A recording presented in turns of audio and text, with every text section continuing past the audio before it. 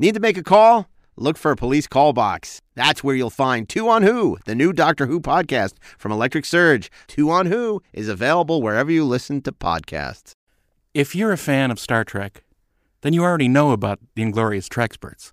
But maybe you don't know about the 4:30 movie, where at least two of us are on it, and we also have Ashley Miller and Steve Melching, and we talk about movies that you'll probably like if you watch them. So give it a chance. Hey, this is Mark A. Altman, and if you're a fan of the only gentleman secret agent with a license to kill and thrill, you should pick up my new James Bond oral history, Nobody Does It Better, available now in hardcover, audio, and digital, wherever books are sold. Do you expect me to read? No, I expect you to buy it.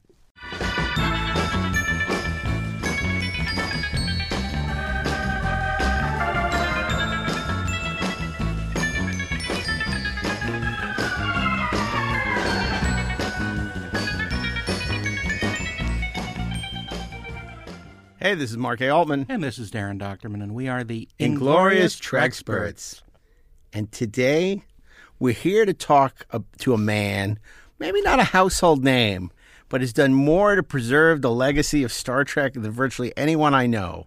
And we're thrilled to have him. We've been trying to get him on the show for a while. He's done some amazing things. Before I tell you who that man is, I want to introduce Ashley Miller. Who has done absolutely nothing to preserve the legacy of Star Trek and appear on this podcast. So, Ashley, welcome back. It's always good to have you here. Ashley, of course, is writer of such movies as Thor and X-Men First Class. He's been a writer-producer on shows like Fringe and Terminator, The Sarah Connor Chronicles. There you go. And Jessica Van Puttermaker, A Love Story. So, no, he didn't work on that. He's writing it, though. I am. So she hooks up with Meredith Burgess. Welcome back. Who's this person I speak of? This man who's done so much to preserve the legacy of this man of mystery. Yes, that man is Roger Lay Jr. Roger not only did all the wonderful, incredible special features on the Star Trek The Next Generation restored Blu-rays, Enterprise. He also came out 2 years ago, I think, the brilliant Roddenberry Vault, in which footage from the original series that hadn't been seen since it ran through the projector and dailies 50 years ago was released. It was a remarkable, remarkable effort. We'll talk about that. And, of course, he also did the Blu-ray set 50th anniversary collection, where unfortunately some brilliant special features that he did sort of got lost amongst the repackaged, repurposed movies and TV that was being reissued for the 9,000th time. But what he did was remarkable. And, of course, also, if you saw it in theaters recently, Fathom did a tribute to the Twilight Zone, and Roger had a wonderful a documentary about Rod Serling that was part of that celebration. And he's also a producer on the very, very popular Netflix series of movies, The Aliens Ate My Homework, starring, among other people, Mr. William Shatner. The man, the legend. The man, the myth, the legend. Our captain, oh captain, Bill Shatner. Welcome. Welcome. Thanks. Yeah, so that's a long introduction. That's an amazing introduction. You've done a lot of things. I don't think I deserve that, but anyhow. You do. Here I am. Yeah, here you are.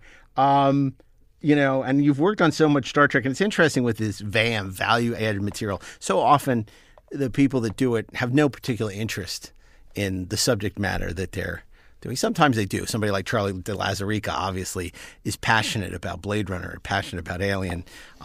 So in some cases you do have people. A lot of cases it's just a gig. It's just a paycheck. A smaller and smaller paycheck all the time for that material. But in your case, it was a labor of love. Tell us how you first got involved with CBS Home Video and getting involved in some of these projects that you were. I begged, Mark. I begged. Star Trek Next Gen. They had been talking about remastering it for years and whether they were going to upres or go back to the film elements. And they did some testing, and both options were on the table. And my friend Anna Barreto, who was an executive at CBS Home Entertainment, mentioned this to me. She said, "You want to look at this stuff because you know Star Trek. I don't, So why don't you tell us if it looks right or if this makes sense?" And the moment she said they were doing this, I said, I have to be involved. You got to let me do this, because Next Gen was sort of how I became a fan. My parents were TOS fans, so I watched it with them Smart parents. as a kid. Yeah, but it was Next Gen that really, around season 3, I was 10 years old. Sure, and I was galvanized your this interest. is the greatest thing ever, and then I started really appreciating TOS, and I got into DS9 and the many books and novels. So that's how I became involved, and they sort of had a bit of a puzzle because they didn't really know what to do other than release the episodes. They knew they were going to do a sampler disc. They were like, we have so much footage, so much behind-the-scenes content from the DVD, from all the Beckola, TV specials over the years.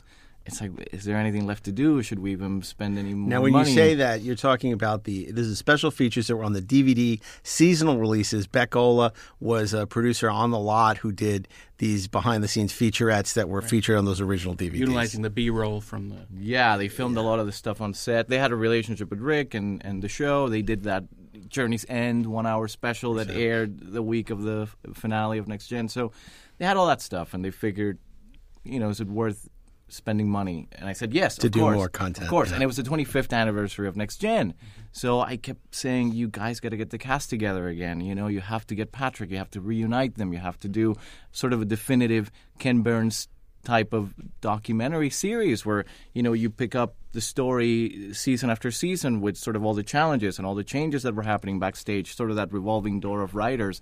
The first couple of years, the challenge to make a show that was relevant, everything from Stephen Mack almost playing Captain Picard. No one had really done a documentary like that. The DVD was small featurettes, right? One on highlights from season 1, VFX, Herman Zimmerman's production design on the show. There was never an interconnected narrative. And I begged and begged, and I said, this show really deserves that. And you're spending, I don't know, something like $10 million to rebuild the show in HD. You could spend a little more to get some definitive value-added material. And finally, Ken Ross, who was one of the great architects of sort of the home video world at CBS, and he's been with home video since, I think, the inception of, the VHS consumer products world, he said, all right, let's do it. And he greenlit the entire thing. And I think I ended up doing something like 60 hours worth of content, which was insane. But it was great. We got we got Whoopi, Patrick, everybody from, the cast, which is great for selling the show. But for me, it was also about just going and getting the obscure, the people that you don't really hear about often, and the stories that we haven't really heard what in I all loved the other about documentaries. it is that, unlike you said, the Beckola material, which was like, let's focus on production design, talk to Herman Zimmerman. You did it season by season. So you talked to everyone, and you did a deep dive into the individual seasons of Star Trek. And I thought that was wonderful. And as you said, you left no stone unturned. You got everybody you could get. And it's really some wonderful material. But I wonder if you can also talk about what is also so unique about the Next Generation. You quickly talked about it. We had to decide if it was going to be up-resed or if it was going to be reconstituted. Now, of course, for a lot of people, they may not know what that means. So I wonder if you can talk about how it was, originally finished in standard def, and that's how it was aired, and what it took to release it in, on Blu-ray. Because stuff like Farscape, they just took the original camera and mastered in HD, but the special effects were all up-resed because they didn't want to spend the time or the money to redo that. But Star Trek was a whole different beast.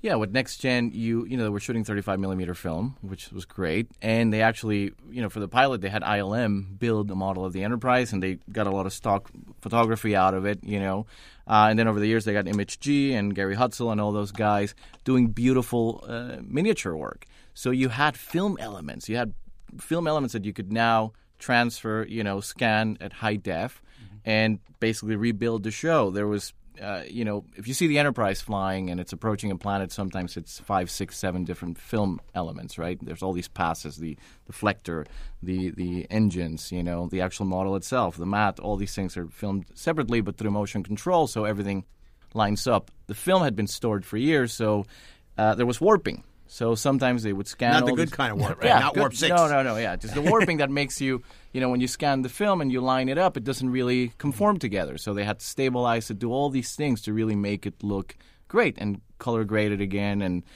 you end up with a beautiful, true HD master of the show. it's more expensive to do that, obviously, because you have to spend a lot of time scanning film, and there's a lot of different components to that. Everything from the storage of that to the handling of those assets and the recomping and all these things. If you'd taken those NTSC masters and re-uploaded them into a more modern bay, you could recolor grade and basically push the elements up to a higher definition. But for example, the blacks never really looked black. Right.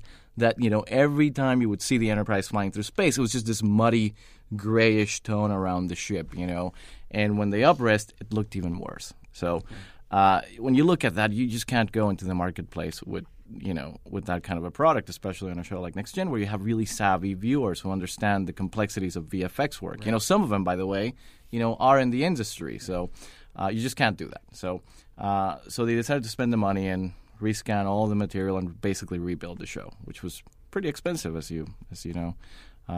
And that's how we got those beautiful episodes, which they also played a couple of them in theaters, and they looked beautiful on the big screen. So that was the people at CBS Digital. And, I can't say enough things about Michael and Denise Okuda, who were there every step of the way. They were they were the champions for making sure that all the decisions that were being made, reflected the original creative intent. Mm-hmm. Sometimes the guys at CBS Digital would come up with something that looked really, really cool, but it wasn't really the choice that was made back in 87 to 94. So Mike and Denise would always say, this is what we have to do, And so I think what they ended up with was something that pleased all the Star Trek fans, and it also created a bit of an appetite within the CBS company to put out more product on Blu-ray, which is sort of where the Vault comes in, and Enterprise, which we also put out on Blu-ray, and they gave me a chance to really do candid documentaries about the challenges, in making that show. So, well, Enterprise is really interesting because Enterprise, of course, was shot in high def. Season 4 was shot in high def. The last season, right, was shot in high def, and aired in high def. So it wasn't quite the undertaking that Next Generation was. But what's really remarkable about those discs, whether you like the show or not, are the special features. And as you said, in the past, I've seen it happen many times. A lot of people who've worked on these special features, whether it's Darren and his team, Rob, you, they've been neutered by a legal department, for the most ridiculous of reasons.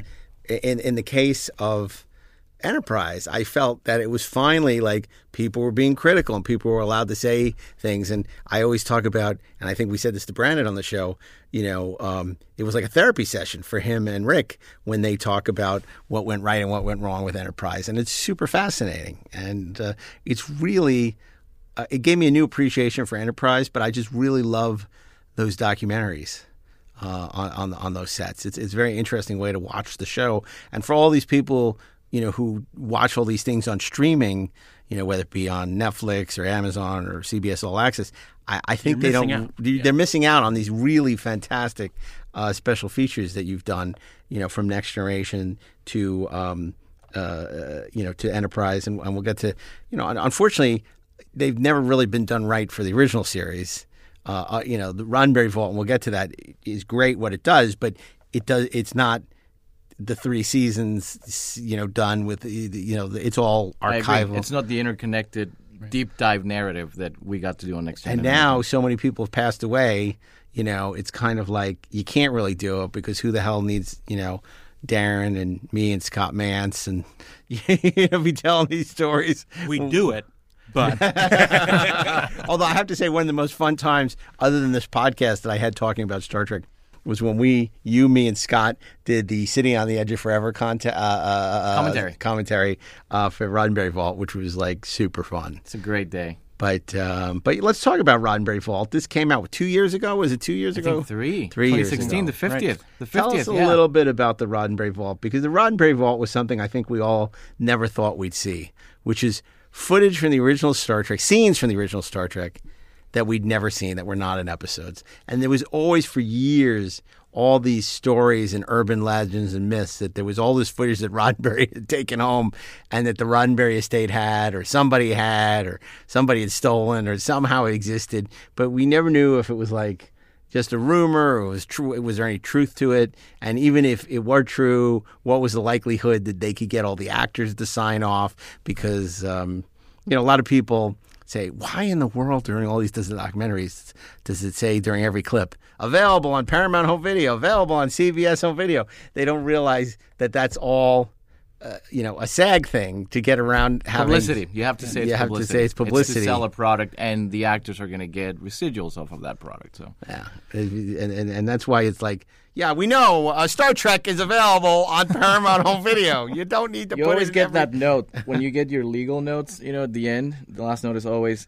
please include seasons 1, 2, and 3 pack shot for Star Trek TOS with the following text: available now on Blu-ray and DVD from Paramount Home Entertainment and CBS Home Video. It's like I leave it out. I don't put the pack shots now just to F with them and say, let me see if they're going to give me that note. When I hand in my rough cut, and they do. They always do. Yeah. So tell us, it kind of was like the White Whale was the Roddenberry Vault, how the Roddenberry Vault came to be and the challenge of doing that. Because it was a Herculean task that you had in doing that. It was a bit of a puzzle, right? And I think it was a matter of being at the right place at the right time. I think that because I had done Next Gen and Enterprise, and I was constantly communicating and working with Ken and the whole team at CBS Home Video, we all knew this was out there, and at that point, I believe that Rod Roddenberry had actually approached CBS and said, look, I'd love to do something with this. I know I can't do anything with this footage unless we have some kind of an agreement, because even though the Roddenberry estate owns those physical film cans, because Gene had taken them back then, they don't own the IP. How did these end up in the trunk of my car? I have no idea. Yeah, it was a lot of stuff. It must have a gigantic trunk to fit all that stuff in. You're not going to be using this anyway, are you? So we're just going to take it and take care of it for you. And thank God he did. By the way, thank God he did, because it was just remarkable. When you start looking at the footage, when I was doing Next Gen, they were scanning all that stuff, and Mike and Denise, even though they had a full-time job at CBS Digital with the Next Gen restoration, every couple of weeks, a disc would come in. It would be waiting for you at the reception area at CBS Digital, and and there was a couple new pieces of footage that they had scanned, and Mike and Denise would go through all that footage and review it, make notes, think about it, is there any value to this? When I looked at stuff, what was challenging for me was just sort of how incomplete it felt in a way, because you would have a take and you're really getting into it, and suddenly you're missing frames because Majel or someone who worked at Lincoln, cut them up for those packets of film. That they sell it to some kid for 35 cents. Or the keychains. I remember at one of the first Star Trek conventions I went to, just getting that keychain that you'd put up to the light, and it would have, a frame. Kirk with the tribbles, and you're like, that's kind of cool. And now I'm like, damn it, why did I buy that thing? It ruined my ability to use this thing now in my documentary. So that was a big challenge. The other challenge was how can someone consume this stuff, right? Mm-hmm. Because you can't release a Blu-ray with a menu and 100 or 200 little icons going play. It's just that no one's going to put up with that, as compelling as the stuff may be. And some of it was very short clips. So it was a matter of figuring out a narrative, right, that could help bring all this footage together and support it and give a viewer an experience. And we knew the 50th was coming up. So my argument, going back to this whole idea of just interconnected narratives that really dig into the time and place when these shows were created, the circumstances, the people, the creative choices, was to, again, take that deep dive like on Next Gen and do the long documentaries. But CBS wasn't really interested in releasing all 79 episodes again on another box set, because they had just done that, and they'd been doing those Star Trek Origins discs and compilations on Blu-ray. So we felt that we had to find a way to just use this footage and have the release be about the footage, rather than embedded in another 3-season collection.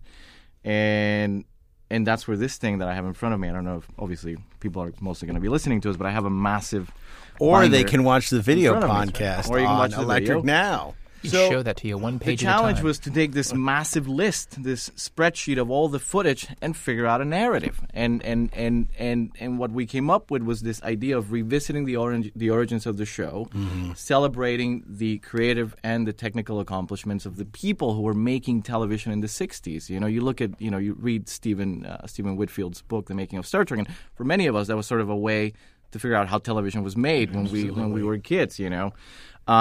So I thought, well, what if we could do that with this footage in a documentary format, and that's what we ended up getting a green light on. And so the way we broke it down was 2 documentaries focusing on the origin of the show, the other one on the filmmaking side of it, and then 3 volumes of what we call Inside the Roddenberry Vault, which is sort of a guided exploration into the footage, but at the same time touching on all the key components of the show. Every season, we talk about Gene Coon and his involvement. We talk about sort of the thematic ideals that Gene was concerned about. We talk about all these things. It's not just about, hey, look, this cool clip from Tribbles, or look at this cool alternate angle on Edith Keeler when the car's going to hit her, It was really about telling a story. But it was, as you can imagine, a massive, massive undertaking in terms of, can we do this and have it ready for the 50th? We didn't really know if it would work because it was a very experimental sort of narrative, right?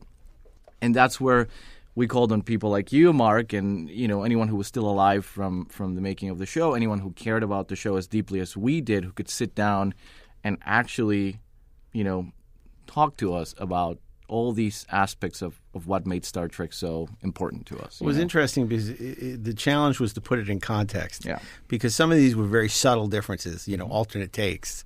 And not everyone is as well versed as the footage as many of us.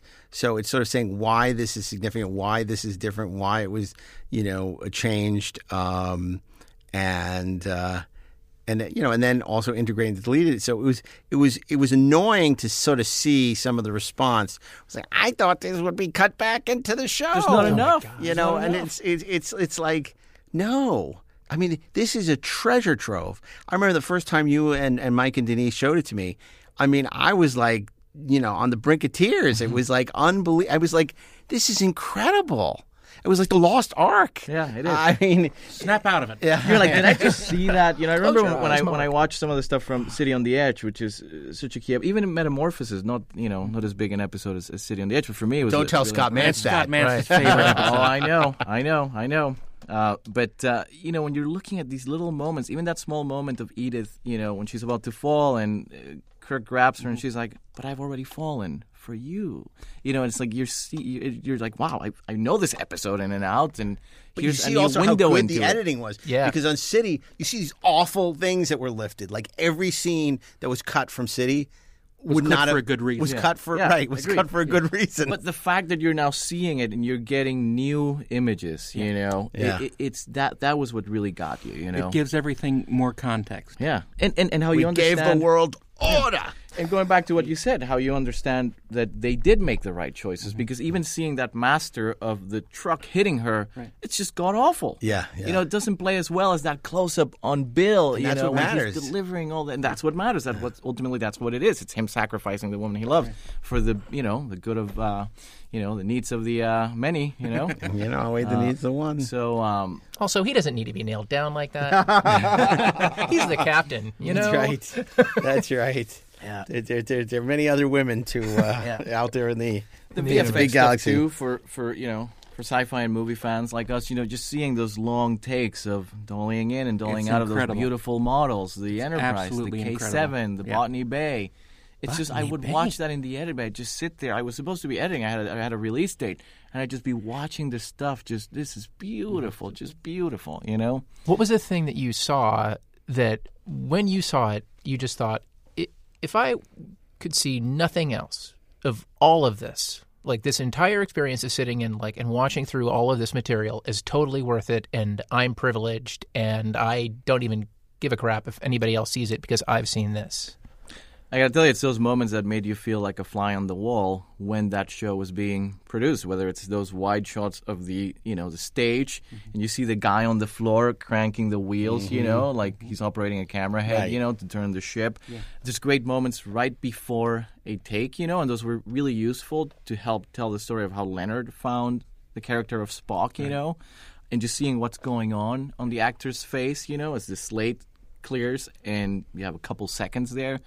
To me, it's like, how am I even watching this? Yeah. This happened. It's a 50 time years machine.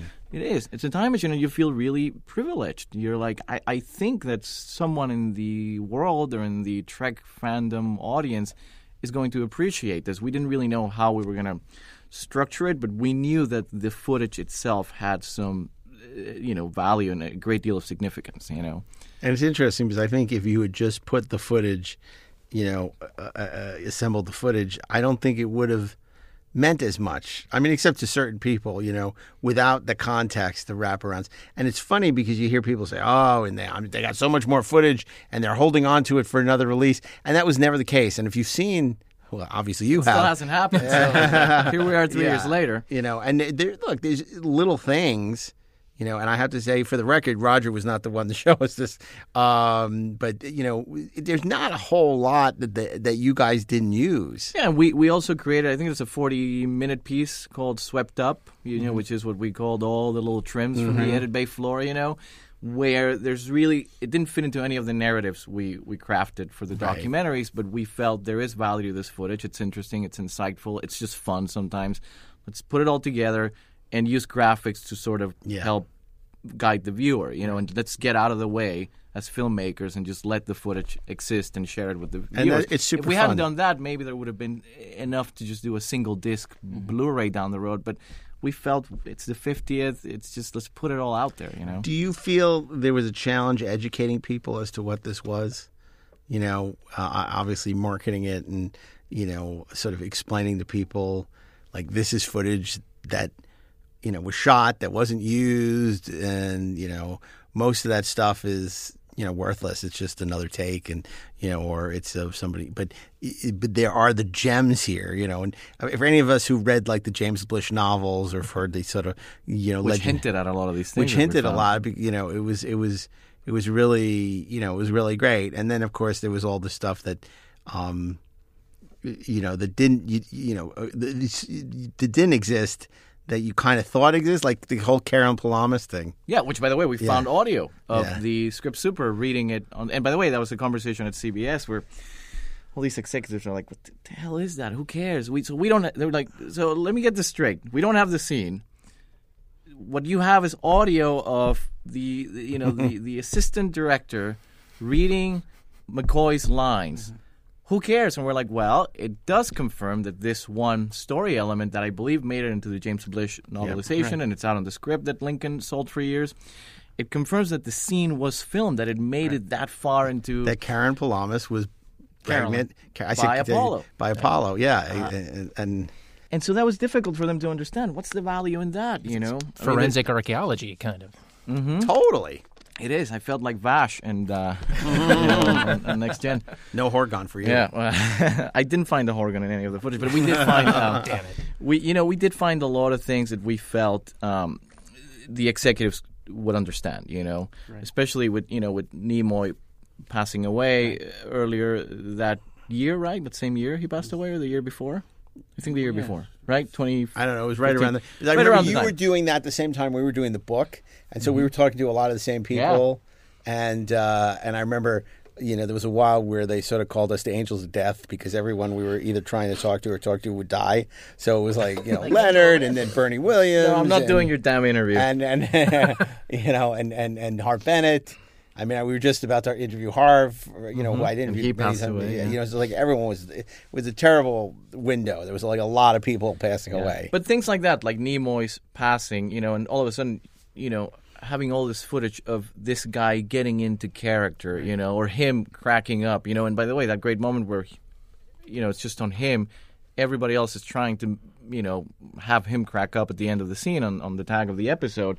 That was just great. Like, the executives understood there was value to that, the Apollo thing, or, like the Peter Kirk scene where we didn't have the full scene, really. We had a snippet of it, and it's like, okay, we'll do a still, and then through the interviews, we'll explain what the scene is about, and then we'll have that actual moment where he walks off the bridge, and Kirk talks to Scotty about sort of that weight of, what if something had happened and I'd had to make that decision, and, that's the kind of decision that you have to make when you're in Starfleet. They're like, we don't get it, Right.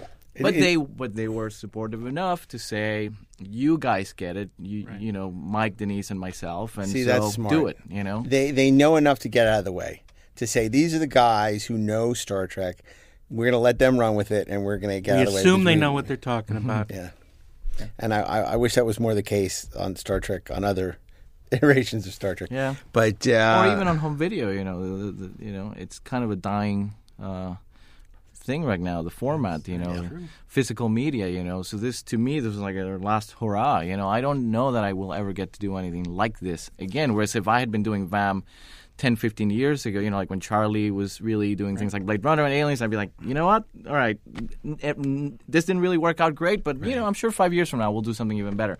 I don't know that we'll get another I don't know that we'll get to do that 3-season set that can give us that deep dive into TOS like we did with... No, because nobody's going to put the money into it. And because by the way, a lot of the people have passed away, as you said. So. All the people passed away, and also it's not worth the investment.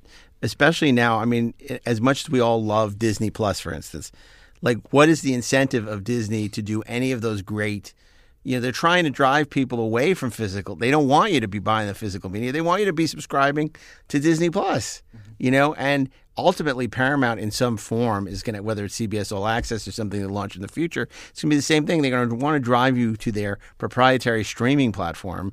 They're not going to want to sell you DVDs, and then none of the streaming platforms are really offering bonus content in any kind of real way. So what's the incentive to throw money at bonus content? Right. But you look at like some of this stuff that I've been fortunate enough to work on, or what Charlie did with the Alien quadrilogy, or the whatever it is, the pentatology. Every time they had a movie, it changes. And Blade Runner and things like that, and all that content is there. The studio owns it. We made it for them. We have to sign off everything, before we start up production on these things. If you're now in a world where everything is streaming and everything is digital, why can't you port over those things so that the viewer, again, in a way I feel bad saying this because in a way I'm sort of putting another nail in the coffin of home video. But, as people like us who appreciate the process of making cinema, making television, I want younger viewers, I want the next generation to sort of have access to these things. Sure. Because I feel like there's a lot of great work that has been done that has documented essential moments in cinema and television history. And who's going to have access to these things if there's no more Blu-ray or DVD, reissues? I think we're still in the Wild West on streaming services. I think that they're still figuring it out. Mm-hmm. And I think as we go forward and they try to get more and more subscribers, there is a chance that the same reason that put those value-added bonuses on the discs is going to come to streaming. I think Amazon is doing it already with their X-Ray. Yeah. Right. And Netflix, very tentatively, though. Curious. And are they doing everything? Because I know curious. iTunes has done some extras, but if you buy the actual Blu-ray, there's way more stuff on there. Yeah. I mean, what iTunes is doing is they're just porting over the stuff that's done for home video. They're not. And occasionally they'll have a retailer exclusive. Right. And to be fair, Disney Plus does have some bonus material on some of their titles. A little bit. Yeah. Did you guys, the motion picture, the Bob Weiss cut you guys did, that's on iTunes, right? That is, I think it's on iTunes as a bonus. As a special bonus feature. Okay. Right. Yeah. So it's there as a special feature. Yeah, if you buy Star Trek The Motion Picture on iTunes and you go to bonus features, special features, then the director's edition in standard def right, is because available. that's the only thing they have. But in a way, that's sort of a positive step, It's kind of annoying that DVD. That version of the movie you can only get like that. But the idea of putting more stuff. That may change fairly soon. We hope. I mean, that'd be great. I remember bringing that up on the 50th when I was doing that big box, and they were like, it's too expensive. Yeah, well. I just have to interject that I can't say that I'm angry that the director's edition is available on iTunes as a bonus feature, other than to say that when we did the panel at Comic-Con, right, and I sent my poor wife all over Creation looking for Creation a Conventions? DVD player, yes, so that I could watch the movie again on DVD, like not realizing that I had it on. You do realize you can play a DVD on a Blu-ray player. But we didn't have that either. Oh. And it was way cheaper to get a DVD player than it was to just go buy a Blu-ray player in San Diego. Oh, gotcha. Oh, you mean you wanted to watch it that night? That night, exactly. And I didn't realize I had it on iTunes. And I didn't. Yeah. You had it on. I'm a fool. You had it on iTunes the whole time. Oh my God, she's gonna kill me. She can't listen to this podcast. Okay, well, we'll editing. I think we're okay. You're probably right. See, no, but that would be great if you guys can finally do that, and if it can actually have a physical, whether it's 4K UHD or Blu-ray, it has to be a physical. That's the kind of thing where I want that on my shelf. But it's also the only kind of stuff that still sells. It's like Star Wars, Star Trek, Marvel. These are the only things that still sell on physical media. One of the things is that they don't have a Star Trek movie coming out. Certainly not next year. Right. Yeah. Maybe the year after. Yeah. But they got to have something. And how many times are you going to put out the Picard collection? Right. Patrick Stewart's favorite episodes. One more time. Or the Borg Collective, the Q Continuum, the Mirror Universe. And even, there was a while where I bought every version of the original series on Blu-ray, DVD and Laserdisc and Blu-ray, and I'm done with that. It's like, how many times do I need to own these? I'm still holding on to them. I have them in my office. All of them just lined up just because I don't want to throw them away. And I'm ready for the 4K. Ready for 4K. I'm ready for the 4K too. That's the last, I think, chance to do what we're talking about. Mm-hmm. This kind of deep dive into the seasons. It was nice when they did the little Super 8 films from the set. That was nice. But wouldn't that be better as part of something? John D.F. Black just passed away. Mm-hmm. I have a really good interview with him. I have like an hour with him. Yeah, and you have a lot of these people where you barely... I like to joke sometimes that this show is like the long version of what you were doing on the Blu-rays. Like Tom Parry was on the show recently. We did an hour and a half with him. Oh, he was great. He was probably on your documentaries for a minute and a half, because that's all, you can accommodate in a half-hour documentary. I wish more people had seen that, because we did that we made that Journey to the Silver Screen documentary that picked up the story after the cancellation of TOS. It's a great documentary. All the way through the missteps and the development, and Tom Parry was just a great, great interview. And the fact that it's so many years down the road now and none of these people work for the studio anymore, or, right. In terms of legal notes, they kind of left me alone, which is good. I think the older, the longer in the past it takes place, the more...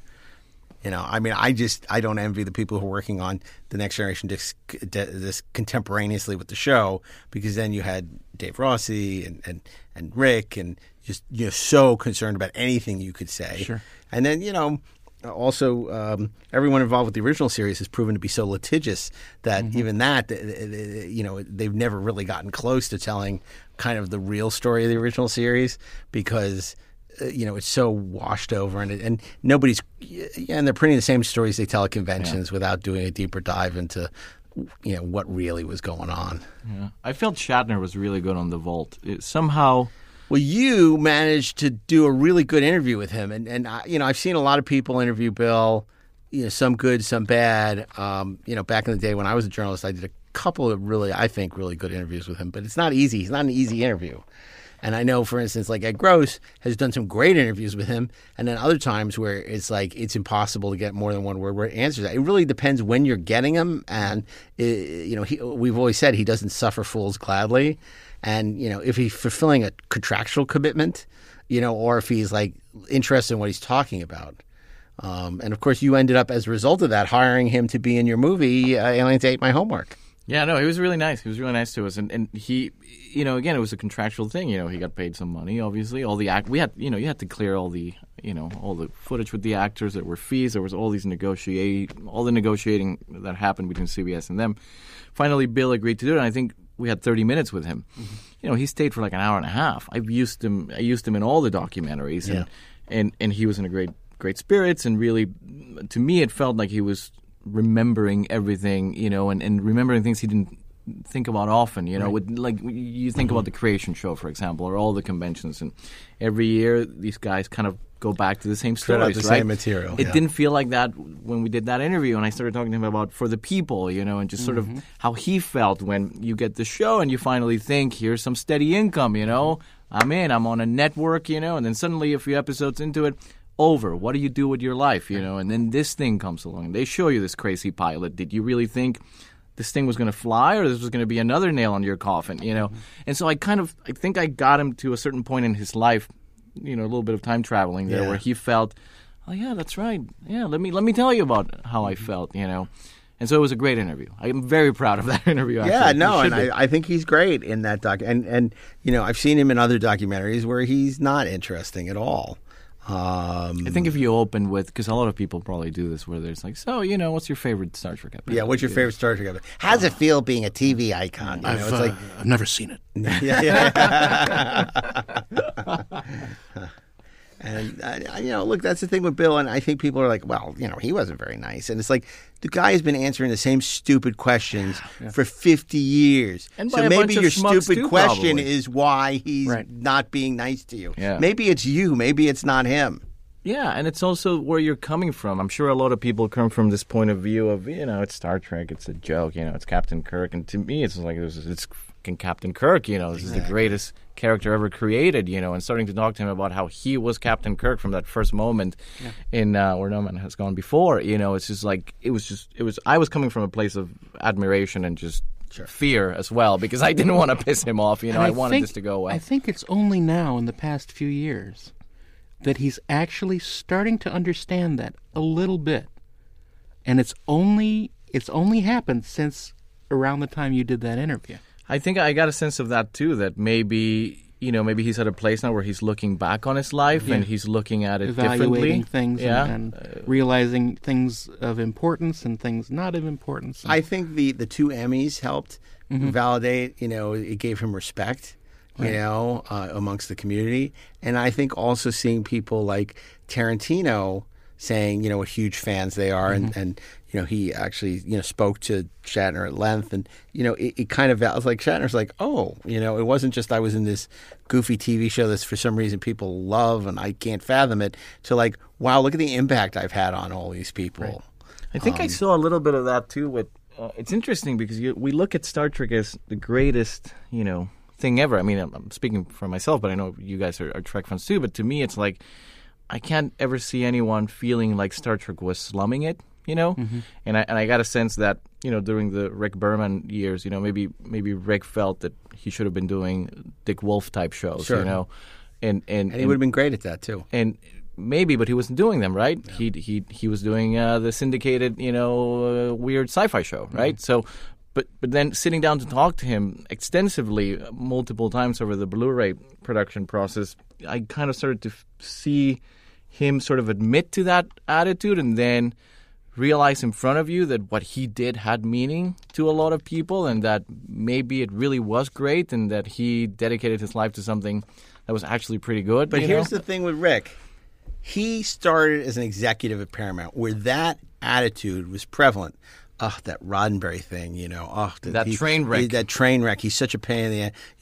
Who are we about to fire? Who can we send into the lion's den? Mm-hmm. We don't. Oh, Rick, I'll go do it. He'll eat anything. And so he went in with this idea like, he was the fireman. And, maybe if he acquitted himself on this, it would lead to better things. Something good. Yeah. And I think it's only later, on that he started to realize, wait, this is its own reward. Well, this think about it this way. Good. It's hard enough to make any show. Yeah. It's harder to make a successful show. It's even harder to make a great successful show. Right. And he made at least 2 great successful shows, and he made 3 very successful shows. I can't imagine that at some point it doesn't occur to him that, when he was that guy, that Paramount executive who got sent to babysit, to be the fireman, that perhaps he didn't appreciate what he'd been given. And I think, maybe the benefit of the information age and just the fact that, for example, William Shatner now can sort of swim in this adoration or this sort of cultural awareness of where people are in their relationship to Star Trek and to him, like that awareness has to do something to you and has to give you some perspective on it. That maybe that's part of that positive change. Yeah, I think it has to do with that. It's just stepping away from it. Maybe there's this distance now where you can look at it with a fresh set of eyes. Yeah, definitely. So. Look, everyone thinks it's imminent that Paramount and CBS will merge again. I think it's likely. It looks like it's happening. So say they came to you with an open checkbook and said, Roger, we want to do something with Star Trek. Star Trek: The Motion Picture Director's Edition aside, that's his bailiwick, Of right? course, I would say you called Darren right away. Yeah. But okay, so let's take that off the table. But if they came to you and said, Roger, we want to do something with Star Trek. We're not sure how. We're not sure if we've run this into the ground. If we should, we're willing to run it into the ground for us. Is what would you advise them you wanted to do? What would be the ultimate, sort of the capper on your Star Trek? Because I think we're all looking at that. It's like, as we move into other projects, it's like, but what is that ultimate Star Trek thing? Hopefully he's going to be doing his 4K Star Trek, the unfinished business, the motion picture 4K, and he came very close to writing a Star Trek movie, and hopefully that maybe something like that will circle back again. What's your unfinished Star Trek business? Do you mean in terms of home video product and things like absolutely, that? Absolutely, anything. Because I don't know that we're going to have home video product for many years. Okay, so let's say but it's hopefully, but no, listen, hopefully. TheMountain.com, Mountain Streaming. You can get any Paramount film. Hopefully it does continue so that, I don't know if it's the 60th for Star Trek or when that could be where you can really do that. The 60th. It'll happen. Yeah, that's true. You're younger than we They'll are, need some so. marketing stuff for the 60th to sell whatever, I don't know what format we'll be selling by then. But I would still love crystal to do implants version. Yeah, that's right. No, it's the quartz crystal they put Superman on. That's right. And you put it in your TV. But whatever it is, I would still love to do that kind of deep dive with TOS. I feel like I sort of scratched the surface of that story with The Vault, and I'm very proud of what I did, by the way. If that's the only thing I ever get to do related to TOS, I'm a happy man. I mean, I still think DS9 should get the Blu-ray HD treatment. God, yes. I think that's in terms of the complexity of the storytelling and the diversity of the characters and, even the... I mean, look, I don't know how fans feel about DS9 now compared to some of the things we're seeing now with Discovery, where obviously they're veering even further away, I think, at times from what Gene came up with. But I think there's enough fans that appreciate DS9 where it should get an HD version because I hate seeing those shitty, blacks on NTSC. I'm so glad you brought up the Deep Space Nine because, you hear it all the time. When are they going to, release Deep Space Nine in high def? Tell us, what are the challenges? Why is this so hard? Why is it unlikely that it will happen?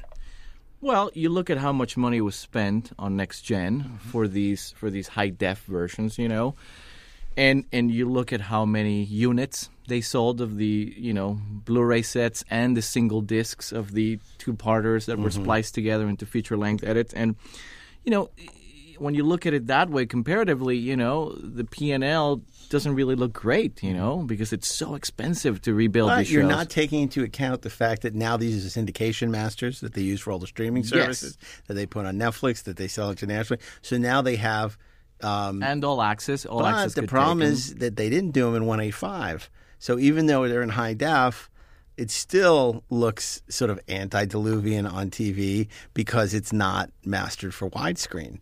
And do you think that was something Universal did with Galactica, though? They offered both options. Yeah, but the other one, when they pushed into those 133 to give you that 16, I got that. I still watch it in 133. I was like, I watched one episode at 16:9, and I was like, this is disgusting.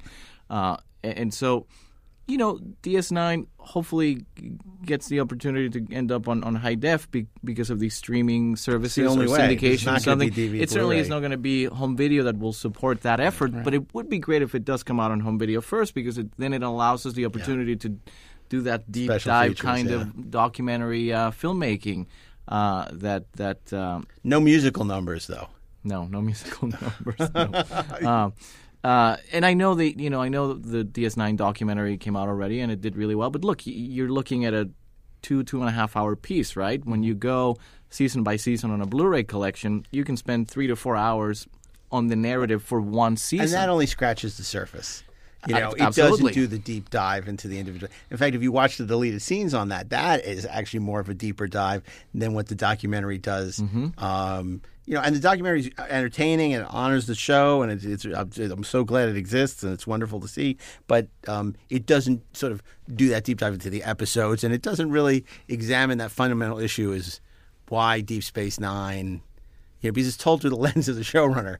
He's sort of like, why was Deep Space Nine not embraced? And it's very hard when the showrunner is interpreting it to have that objectivity about its successes and its flaws. It's a very different perspective than I think any one of us would have when we talk about Deep Space Nine. And we're huge Deep Space Nine fans. Yeah, I love DS9. I really, really hope that happens. And by the way, they still talk about it. I'm working with CBS right now on Twilight Zone, and every now and then we're in a meeting and we're like, oh, can we still do DS9? Is there a way to do it? So it's on everyone's mind over there.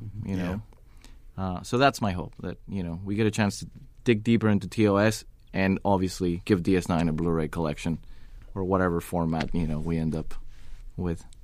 Yeah. But the question is now are they going to be so focused on the new content that the catalog the catalog is less important?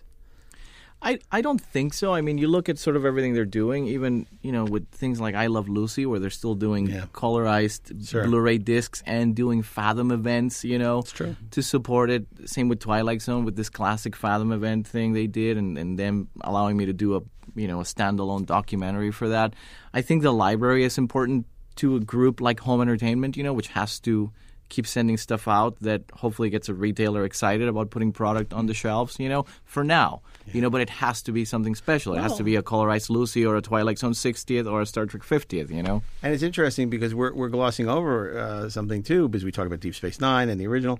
And yet, if you believe, apparently Netflix released their viewing figures and their metrics on the Star Trek series, and the most watched, the most streamed Star Trek series on Netflix apparently is Voyager. Right. Good Lord. So, Voyager's in the same boat as Deep Space Nine, and will that show also be? Nobody's talking about Voyager. No, I can tell you that. No one's talking about remastering Voyager right now. Sorry. I don't want to get into trouble here, but it's like, I've been to a lot of meetings, and Voyager hasn't come up. It's like Trump. Everyone's talking. Everyone's saying Voyager.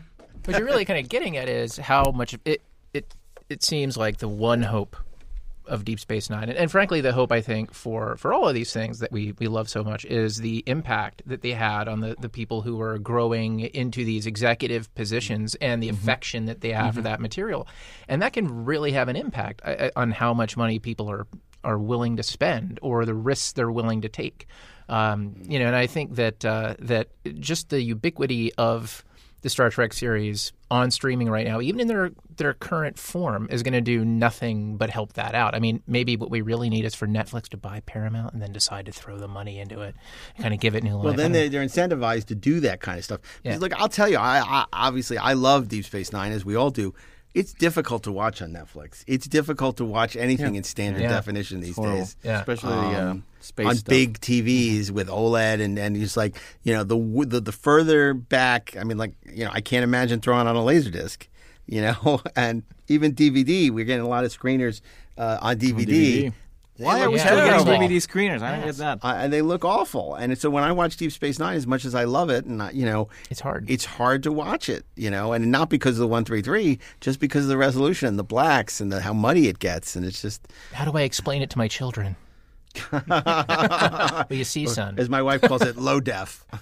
So it's pretty funny. But I think every Star Trek fan owes you a debt. You are an archaeologist. You're a masochist. You're a gentleman and a scholar. Well, and, also they don't realize how little money that you were given to do these things, and the fact that you always go the extra mile. That it's not just for you. It's not just it's a job. It's something you are absolutely passionate about. And you won't settle for anything but the very best. So, and so thank you for a job well done. And thank you, Matt. You've been very supportive. I do have to say this. I'm sure we have to wrap things up, but you've been very supportive of all these different projects that we've put together on Blu-ray, and I appreciate that because you get it. And I think I told you this. What I've been trying to do is just kind of recreate that sense of what reading the Stephen Whitfield book was, Sure. or reading some of your books or the Starlog articles or the Cinefantastique articles, it's funny you mention that because the 50-year mission is now out in paperback. Did you write that? It is. I just saw it at Barnes & Noble. History of Star Trek. So if you don't already own the 50-year mission, you owe it to yourself to pick it up or order it today. And if you don't like paperback, the hardcover is still available, as is the audiobook and the digital version. Isn't that written by Edward Gross and Mark the Altman? Mark A. Altman. He's just Actually, one of the Altmans. Right. One of the Altmans. Exactly. Mark the Altman. But anyway, look, thanks for coming down. Glad we finally got you on the show. Thanks for having me. If you don't have the Roddenberry Vault, go on Amazon. Can I plug it? Can I show Go it? on Barnes & Noble. Yeah, absolutely. There it is. It's still out there. There it sits. Waiting. It seems reasonably available to me, Commander. It's still out there. It's still out there. It's still out there, and it is just terrific. In fact, I'm going to go home and watch it tonight. I haven't watched it in a while, and I love that set. And You're turning into Scott Mance, my friend. Oh, God. There's no need for insults. Every time I see Scott, he's like, I watched it again the other day. I'm like, turning into you Scott must be weird. God bless him. I mean, I love Scott. We all love Scott. He was great. What's not to love? He's the Citizen Kane of film critics. Okay, so thank you, Roger. Thank you, Ashley. It's a very special thanks to Darren, my co-host. And thank you, your audience out there, for Inglorious Treks and for joining us for Inglorious Treksperts. If you're a fan of this podcast, you may want to check out Electric Search's other podcasts, like The 430 Movie, in which a panel of filmmakers curate a fantasy-themed week of classic movies, like me and him, and Steve a guy who looks like Steve Melching, every Friday, as well as the Rebel and the Rogue, a Star Wars podcast, the upcoming Two on Who, a Doctor Who podcast, and of course, Best Movies Never Made every other Monday. Now, you can also stream. Now you can stream the video podcast of your favorite Electric Surge shows on Electric Now by downloading the Stir, Zumo, or Distro TV app on your tablet, phone, or TV. We're streaming through now, Con. So if you want to see this episode and see what he was holding up, or see me plug my book, The 50-Year Mission, you can check out the video podcast on the Electric Now channel, which is also, there's some great programming. There's every season of Librarians, The Outpost, Leverage, movies.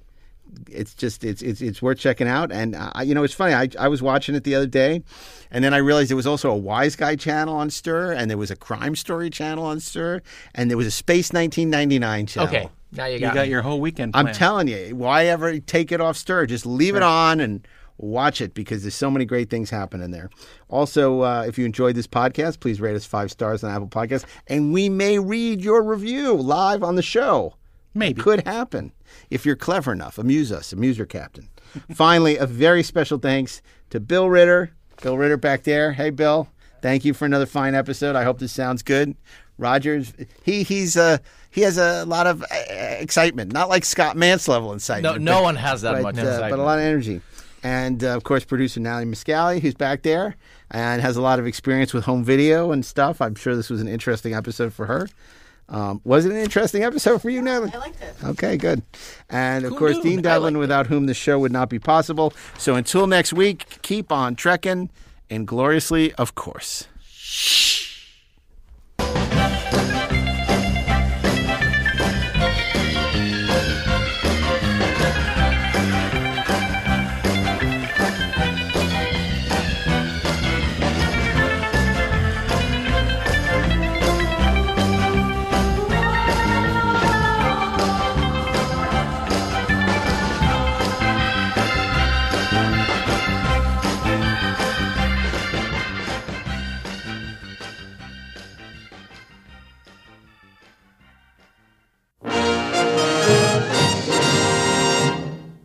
The show was produced by Dean Devlin and Mark A. Altman and is an Electric Surge Network production.